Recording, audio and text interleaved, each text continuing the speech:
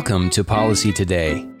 Thoughtful discussion of current issues vital to the future prosperity of Washington State. Produced by the Washington Research Council. Hello, this is Mary Stroud with the Washington Research Council. I'm pleased to be joined today by State Representative Dan Christensen, who is the Republican leader in the State House of Representatives. I'm here in his office in the Capitol. We're in the middle of session, so we're going to keep this quick for you. But I did want to talk to you today about, mainly about education issues. So I'd like to start off, Representative Christensen, with the issue of charter schools. We know that the state Senate passed recently a charter school bill that would address the recent state Supreme Court ruling, controversial ruling that charter schools are unconstitutional. It was pretty much, although not completely, a party line vote. What do you think the chances are of it, now that it's over in the House where there's more opposition, of it getting a committee hearing and then getting onto the floor? Well, I'm pleased that it got out of the Senate. I will say this, that you're correct. It's going to have a larger challenge in the House. We've already been told by the chair, she's already alluded to the fact that was not interested in hearing the House version of this bill, and that would reassess based on her position, that is, based on what comes out of the Senate. Now that it is coming over here and she is going to have an opportunity to take a look at that, now it's time to put the pressure on. This is, especially in her district of all people, in the inner cities and in the Seattle area, that's where the charter schools were actually really needed. And it's done a phenomenal job of providing a great education for these kids where the public school system just had some problems there.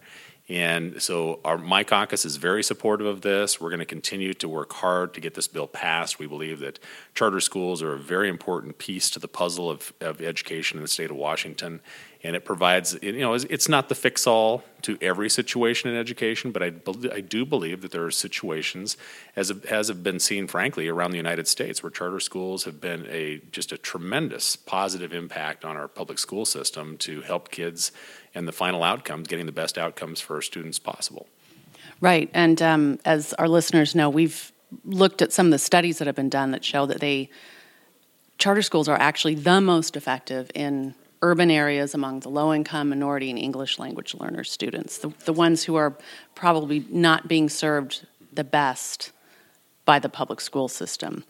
Now, Representative Eric Pettigrew, who's a Democrat, has come out quite strongly in support of enacting some kind of fix that would allow these charter schools to continue. Do you think his position on that might help get the legislation moved along in the House? Well, it's not only Representative Pettigrew, but there are several other Democrats, members of the leadership team, Democrat House leadership team, that are actually on the House version of the bill. And it's actually Representative Pettigrew's seatmate is the chair of the committee, the K-12 Education Committee, that's hearing this. So you've got a little bit of a difference of opinion even within the legislative district on this. And I guess that's what I find ironic is how important a piece charter schools have been to that particular legislative district, where you've got one legislator not only was the prime sponsor of the original piece of legislation before the initiative ever passed, is a proponent of charter schools, and then you've got the other member of the House. The other House member happens to be the chair of the Education Committee that's opposed to it, and so it's. I'm sure it's been a little awkward, within the district. But I think there's, without a shadow of a doubt, the evidence shows that the students that have the charter schools available to them in that legislative district and others, it's been a fantastic success, overwhelmingly.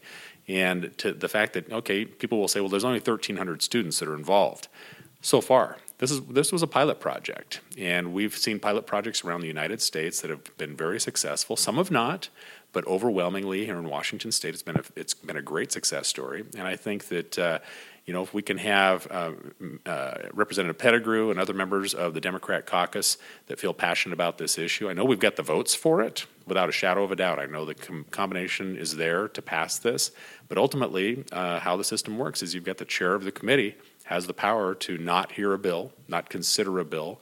You've got the Speaker of the House has the ability to either reroute the bill somewhere else, take it straight to appropriations, put it somewhere else. There's different options. The question is, do they have the will to do this? I hope they do. Okay, that's interesting that there are the votes, but as you said, there's a process to be gone through. All right, so we'll have to wait and see about that. The second issue I wanted to talk with you about, just in very general terms, is the issue of McCleary. Now, there has been the governor's work group was meeting all during the interim. I was kind of surprised by the reaction at the AP legislative preview when everyone thought that, or was assuming that there was going to be some grand fix this year, when of course it's a short legislative session. Number one, it's a supplemental budget year, and also there are so many more really complex. It's not just a matter of come up with the money and then send it off to the districts. It's a variety of issues that we're going to be exploring in more depth. So what do you think, first of all, what do you think about this legislation that includes a plan to sort of get us going? And I know you've spoken about the need for getting more concrete data, how much exactly we need to spend so that the state can assume the full responsibility for basic education funding in terms of teacher salaries. What's your sense of how that's what chances it has of passing this year? Well, there's going to be some discussion on that actually later on today and tomorrow.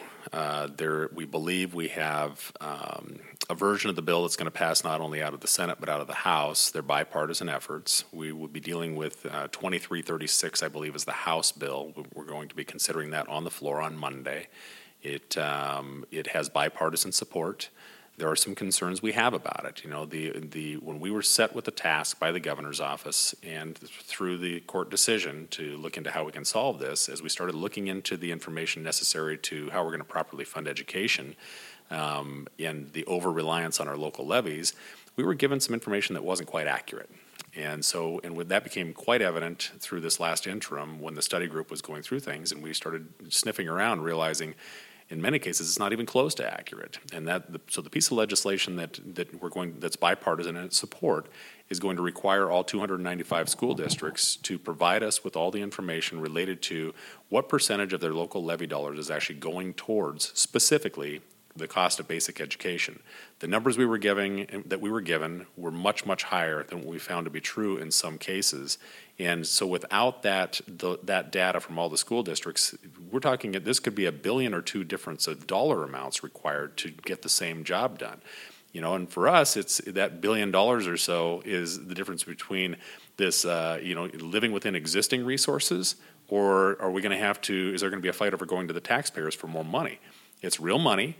It's your money, as the citizens of the state. We want to get this right. It's not a simple solution. It's complicated. It's steering away from a system that's been in place for decades, but we want to solve the problem, but we want to do it right first and foremost. We don't want to expedite it just to meet some deadline. We want to make sure whatever we do it properly. Yeah, that's interesting. I wasn't aware of that there was some real questions about, okay, and the members found that out throughout the course of their work. That's correct. Yeah, we were given certain percentages of the local levies were going towards the paying of basic education. That number we were given was a much higher percentage that we were told was the accurate number. So we did some fishing around amongst the local school districts to find out in many cases it was substantially less. And so that's information that's important to us. We don't want to raise anybody's taxes. And if we can live within existing resources and provide a world-class education system that gives the best outcomes to the kids in the state of Washington, that's our goal. Yeah, well, and that, as you say, that would be a huge difference, as you say, between living with using existing funds and then having to seek other revenues. And then once that is completed, from what I understand, at least if what happens what it says in the bill actually happens, that report would be done by November of 2016, and then presumably now. A lot of complicated issues, but then next session would be the session where you'd really tackle this final implementation of McCleary. Right, and that's, we've got a implementation where we're supposed to start implementation of this whole process by 2018. But to do that, we need the information so that we can make the correct decisions going into the long session of 2017. Since we don't have that information yet, that'll be worked on during the interim. We'll still have that same group that's been meeting over the course of this last year will continue meeting throughout the interim.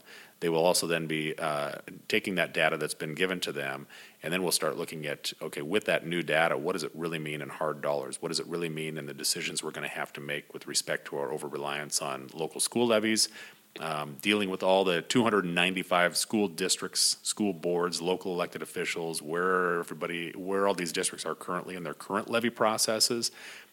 We understand, without a shadow of doubt, this is going to be very complicated, but something's got to be done. And so our goal then is by next year is to have where we start, showing here's how we are going to do this, and then we start moving forward.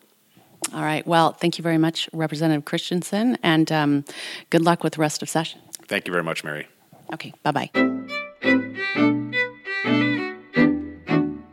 Policy Today is a production of the Washington Research Council, dedicated to providing timely, credible research and policy analysis supporting economic vitality and private sector job creation. For more information, go to researchcouncil.org.